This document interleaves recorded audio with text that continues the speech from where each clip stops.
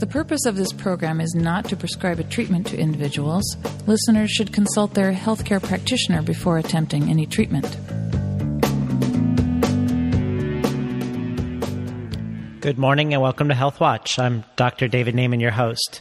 Today's guest, Rosemary Gladstar, is a renowned herbal teacher and practitioner with more than 35 years of experience working with herbs. She is the director of the International Herb Symposium and the annual Women's Herbal Conference, and she's the co-founder of Traditional Medicinal Tea Company and founding president of the nonprofit United Plant Savers.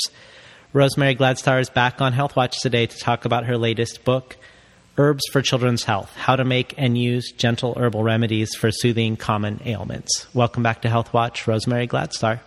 Hi, David. Thank you. Well, I really loved how you opened the book, Herbs for Children's Health, talking about both teaching your nieces and granddaughter, but also talking also about your own experience having studied under a lot of herbal teachers, but finding that what you learned from your own grandmother was something that stuck with you the most and perhaps the deepest.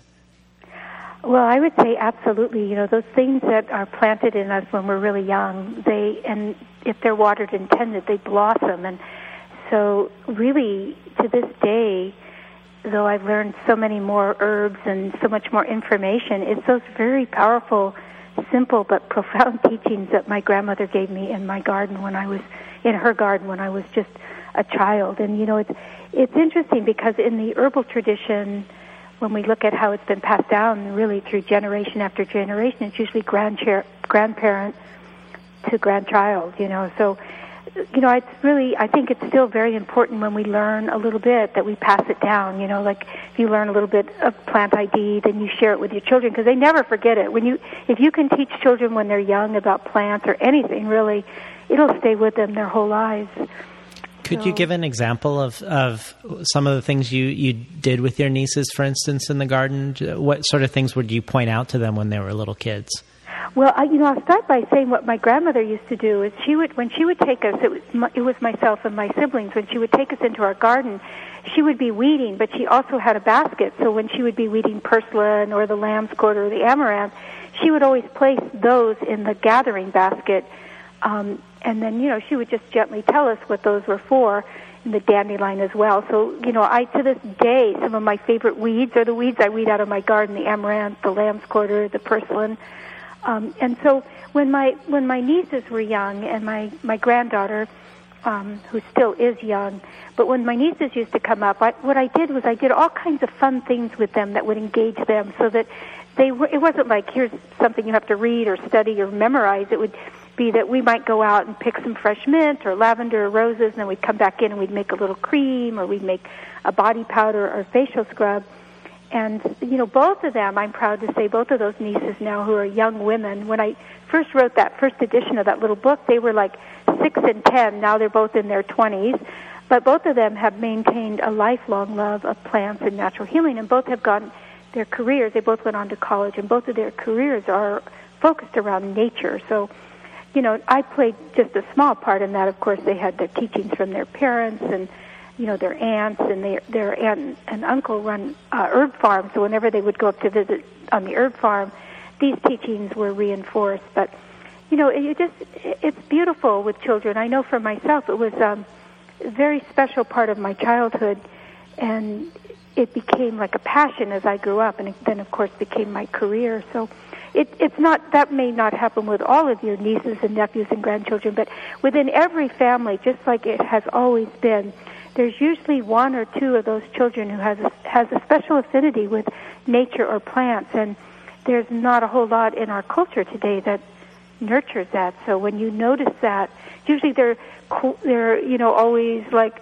running out into the fields, they're always in the garden, or they're always talking to little creatures, you know, and to nurture that means that you're actually nurturing this ancient tradition and, you know, bringing it forth, and how it manifests can take multiple trails, you know, like people can go into professional herbalism, they can become practitioners, they can incorporate it into medical practices. So there's a lot of different ways that it can manifest, but absolutely nourishing that is so important. And if listeners weren't lucky enough to have a parent or grandparent who was passing down information about herbalism and gardening, but they're wanting to pass that on to their kids nevertheless, the book Herbs for Children's Health, the latest edition, it's not just teaching people how to treat conditions, but it's also teaching people how to make the medicines themselves, right? It's a hands-on, which is most of my work is. It's about teaching people to bring it back into the kitchen, and some of the projects engaging the children. I do want to mention a couple other fabulous books. That one is by my teacher, Juliet de Berkeley-Levy, that's called Nature's Children, and to this day it's a classic, and people still love it and read it. It's not that it's so, it is rich in information, but that's not really why I really recommend it for parents today. It's because it really helps to bring forth that idea of how we connect with plants and how we pass that down to the children, and how we can raise our children, even in this modern technological area, to raise them with a sense that they're held by nature.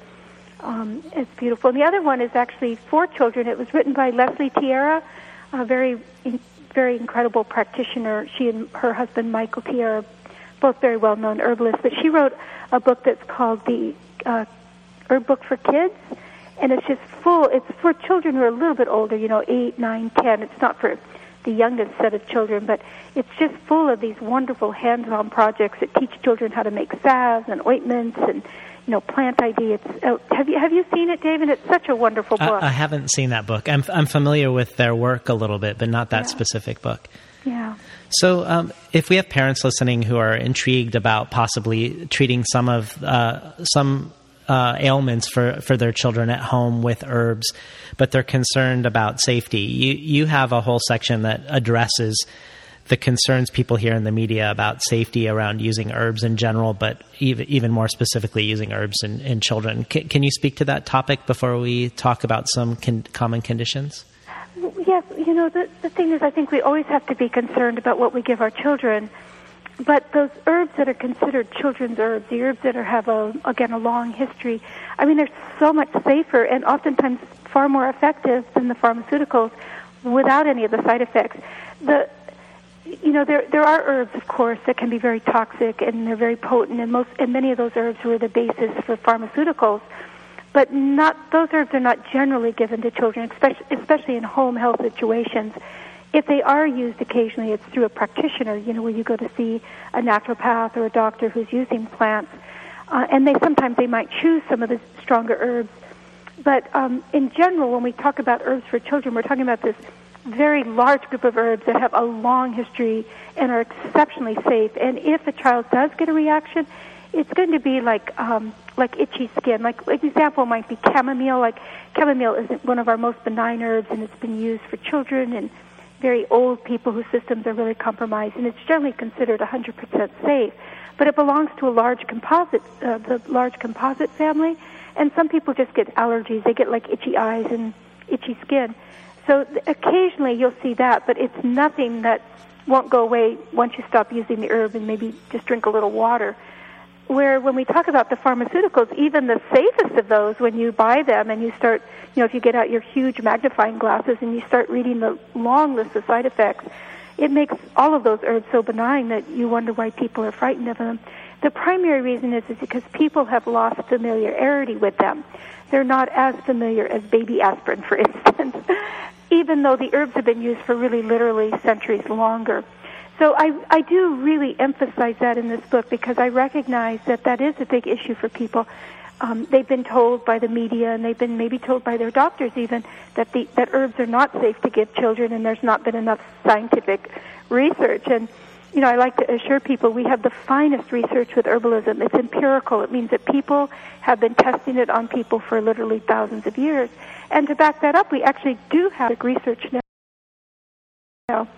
So in that group that we generally call children's herbs, and definitely in my book and most other books that I've read, there's some very excellent books that are written to guide parents with using herbs, books by Aviva Jo Rahm and by Mary Bove and Dr. Linda White, a medical doctor, and Sunny Maver, an herbalist, etc., and others as well. They're talking about a group of herbs that actually are considered absolutely safe. And as I said, the worst side effect you're going to get is maybe a little upset tummy that would be idiosyncratic, maybe itchy eyes and skin, a little skin rash that goes away. So we have a huge safety net with these herbs, and there is a scientific evidence and research, but far more important to me, and I think what I put the greatest stock in, is that these are herbs that people have been using for centuries, and there's a long, long tradition of safety. To me, that is actually more valuable than maybe 10 years of scientific research.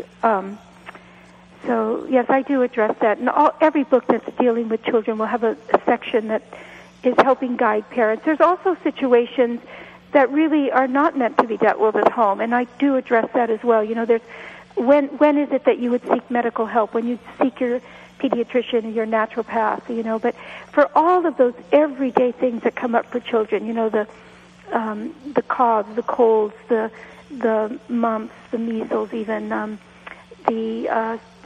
just any, like the irritations, the upset stomachs, the diarrheas, all of those are easily treatable at home with safe remedies that you make. And I just want to add one more thing about it, David. I know I'm kind of going on this subject, but it's so important for people. But, the thing is that it's just wisdom to start with your safest medicine rather than starting with things that are super, super strong and have side effects. So you start with the gentle herbs and maybe a warm bath, or, just holding your child and rocking them when they're feeling really stressed out. Before you reach for the stronger medications, you always want to start with your herbs and gentle treatments, household treatments. Well, we're also learning not only that, obviously we're learning more and more of the downsides of overuse of antibiotics, but we're also getting more and more studies that show them not working for things we thought they were useful for. Like they're not as great for ear infections or bronchitis as we originally presupposed, for instance. Yeah. I mean, it's just, and again, it just draws us back to those benign, safe remedies that are ecologically sane, right, that don't hurt the environment. They're not making anything else sicker when we're using them. I mean, people don't even address that issue about many of the things we're using, but pharmaceutical medication, while it has its strengths, is also one of the most worst it's making our very environment sick, which again feeds into a sick society. So start with our children, teach them about herbs, use the simple remedies. They're very effective where people would not even be using them. I mean, believe me, if I felt like making garlic oil or St. John's wort oil wasn't effective, if I didn't see it being effective for children's earaches year after year, for my own children, for my grandchildren, I would try something different.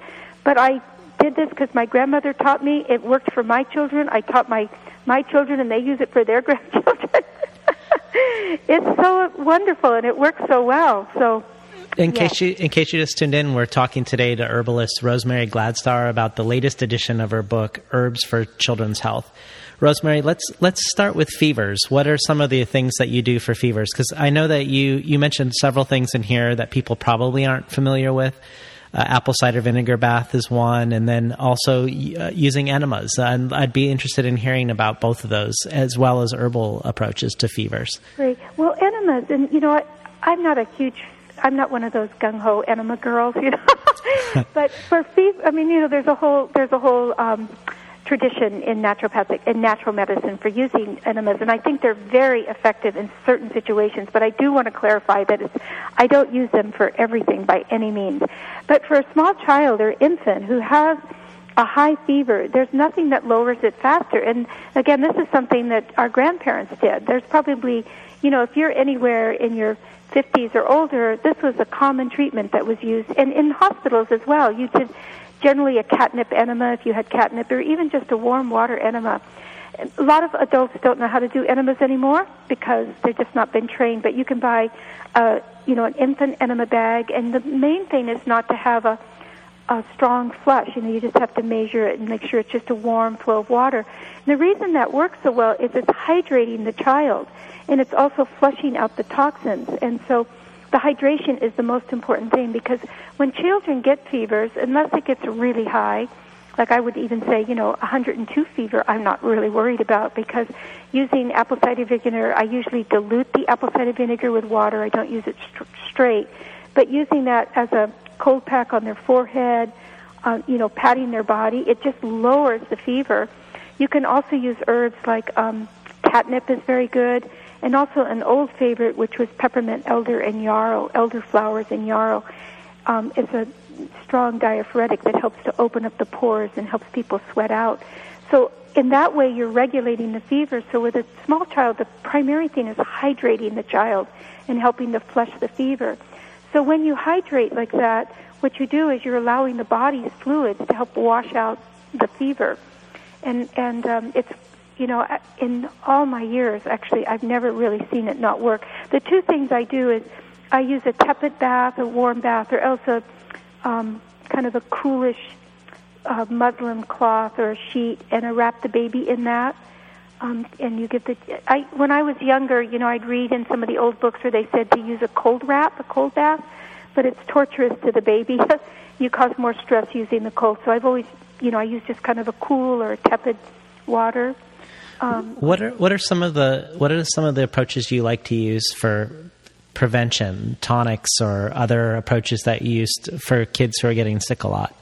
Well, elderberries is one of the very best because it's a wide-spectrum antibiotic. You know, it's got wonderful antiviral, antimicrobial properties. It's rich in antioxidants, that really beautiful deep color, and it tastes delicious. You know, the old elderberry syrups that are so simple to make, and you can buy many of them. Many companies are making them now. But, you know, especially where you live on the West Coast and also out here on the East Coast and anywhere in between in that temperate zone across the United States, you find the elderberries.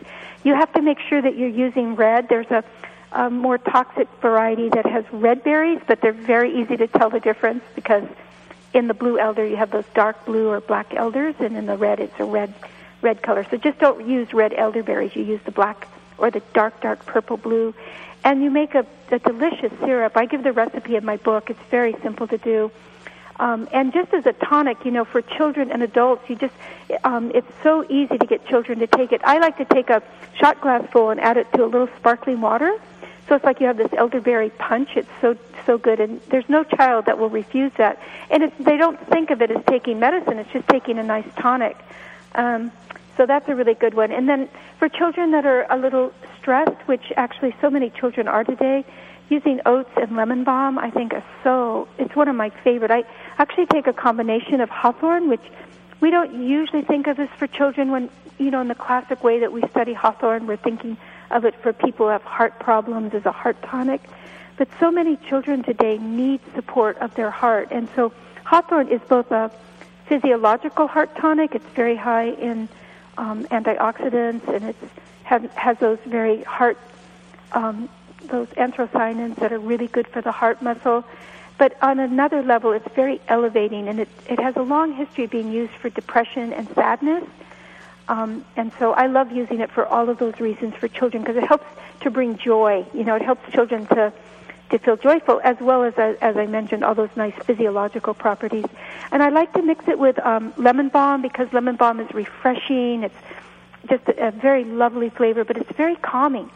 It's not like a sedative. It's not going to make your child fall asleep, but it just helps you to feel like, aha, I'm in my body. It's very calming for the body. It's also indicated for children that have hyperactivity. There's been a lot of studies about using lemon balm on children who are hyperactive. So, you know, again, not as a sedative, not as a depressant, but something that just helps to balance that energy. And then I like to mix that with oats, with the milky oats, because oats are so good for the nervous system. They're so nourishing. They're rich in calcium.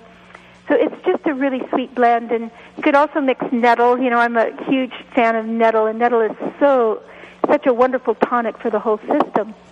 And so, you know, all of these herbs are also used by adults. And my sense is that so long as it's safe for an adult, it's safe for children. You just, you adjust the dosage so you're giving it in a lesser amount to a child, of course. One of the tea recipes that you recommend are in the digestive section was new to me, and it was interesting that you give blackberry root tea for kids with diarrhea. Could you talk a little bit about that approach? Yeah, it's an old native remedy. Actually, I learned about it when I was still a child, and when I first started traveling and when I was in my early 20s. I took it with me when I went on my first trips to Mexico, and I did an actual proving of it down there. I'm not going to bore you with the story of it, but, you know, where I had a really bad case of diarrhea, and I actually tried the blackberry root, and it worked unbelievably. So it remains to this day my favorite remedy for diarrhea, for any, at any age, for children as well as adults. But I mean, I've used it when I've traveled to Cambodia. I've traveled with my groups, and we always use it. It's just a remarkable herb, and it, as I said, has a long history of being used by the native people for when they have diarrhea and dysentery. It also has antibacterial, antibiotic properties, so it's not, sometimes people will say, well, with diarrhea, aren't you supposed to just let the body cleanse itself? And so that's true to a degree, but with a child, they can become dehydrated very quickly. So it's much better to stop the diarrhea and then clean the body in a more gentle way. And when you're traveling, you don't want to have dysentery and diarrhea when you're traveling. So the blackberry is just a fabulous remedy for that. And so the thing that's really interesting about blackberry is, especially again on the West Coast, it grows everywhere, but you don't see it a lot in the stores, and it's because it's so darn hard to dig out. But if people have blackberry root in their backyards, you don't want to tincture the really hard, fibrous root, like the central core root, but all of those tendrils that come off of it that are not woody. Those are chopped up, and they're very astringent, so that's partly how it's working. But as I said, it also has the antiviral, antibacterial properties as well. And what are some of your first approaches for colic in babies? Yeah, usually with colic, there's a number of factors that might be going on. One is just simply when a newborn comes into the world, oftentimes their systems are still learning to work, and so sometimes the colic is fairly temporary. It might just be a few days or a couple of weeks. And so in that case, I think, just a little, when the mother is nursing, just making sure there's not loud noise, that maybe quiet music or silence. The mother drinks like lemon balm tea or chamomile tea, so she's real relaxed. If the child is fussing a lot, you can give chamomile. Chamomile is the herb supreme for colicky babies. The other thing to always look at also is if a mother's eating something that can be irritating, like any of the brassicas, I think they're called the cruciferaceae now, but I still call them the brassicas, but cabbages and cauliflower and broccoli and the mustard family, that family can be very irritating to baby's system and cause gas. So that's the other, and hot spicy foods and also a lot of garlic. Those things can just cause irritation to the mother's milk, even to the baby.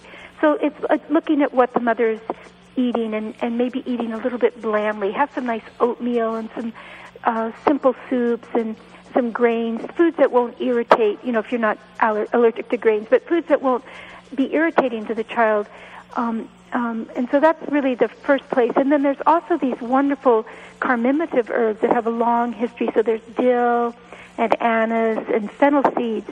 And all of those herbs, they help to expel gas and dispel gas in the system. But, quite honestly, there are some infants that have a tremendous amount of digestive upset when they're born. And sometimes it doesn't just go away after 2 or 3 weeks. And in those cases, the parent has to be a little more creative. But most colic, by calming the nursing station, where you're feeding, being very calm, by looking at what you're eating and making sure you're not eating things that will irritate the baby, by giving chamomile tea in very small amounts, just a little chamomile tea. It can be in just a little bottle or a little eyedropper. And then also like a warm poultice, very warm poultice. It can be just a cloth that's been soaked in warm water, a very small water bottle with a little warm water, because the warm relaxes the muscles. So that's another thing, so there's a lot of simple remedies that are very helpful for colicky babies. I think it's helpful for the mother also to be treating herself with nervines, because it's actually as stressful for the parents, usually the mother, sometimes the father, as it is for the baby. So there's also these wonderful little homeopathic tablets that are for colicky babies. There's Highland's colic tablets that are helpful. And also I also use Highland's teething tablets for colicky babies. I found those to be really helpful as well. And then for parents who are wanting to possibly make their own herbs for their kids, what are your favorite sweeteners and flavorants for people who are to make the medicines taste good if they're not as good tasting as elderberry, for instance. Yeah. Well, even with elderberry, you have to add a sweetener. Elderberry by itself is bitter. It's nice tasting, but it's sour, and it's not going to be appealing to a child, for most children. I mean, you have the occasional child that will eat or drink anything, but for most children, they love sweet. And, parents are nervous about sweet for really good reasons, because we have so much sugar. And, I think I, like so many people, believe that one of the main causes of so many of our health problems is an overabundance of sugar and too much stress. I think those are the two main factors. But children also do well on sweet, so long as they're natural, like fruits and dried fruits even, and, some of the sweeter berries and herbs. So, because they need that quick energy. It's the same as older people. Like when people get really, really old, I'm not talking about 50 or 60, but when they get to be, 80 and 90, they like sweet things because it gives them that quick energy. So I'm not saying that we need to sugar feed people. I'm just saying that it's a normal physiological energetics for older people and younger people, because when you look at children, they're moving constantly. Even a baby, they sleep a lot, but when they're awake, they are kicking their hands and feet and arms, and they're in constant movement, and certainly when they become toddlers, so they need that quick energy. So to answer your question, I love the herb stevia. It's called sweet herb. There's all kinds of commercial preparations now available. I just like to take the leaf. The leaf is very sweet. It's 50 times sweeter than sugar, has no calories. It doesn't do anything harmful for the teeth, and it's actually really good for the pancreas. So it's kind Rosemary? of a perfect... Pardon? Unfortunately, our half an hour zipped by, so it was great having you on Health Watch again, and hopefully people will check out Herbs for Children's Health. It's a really interesting read and a useful reference guide. Thanks for being on the show.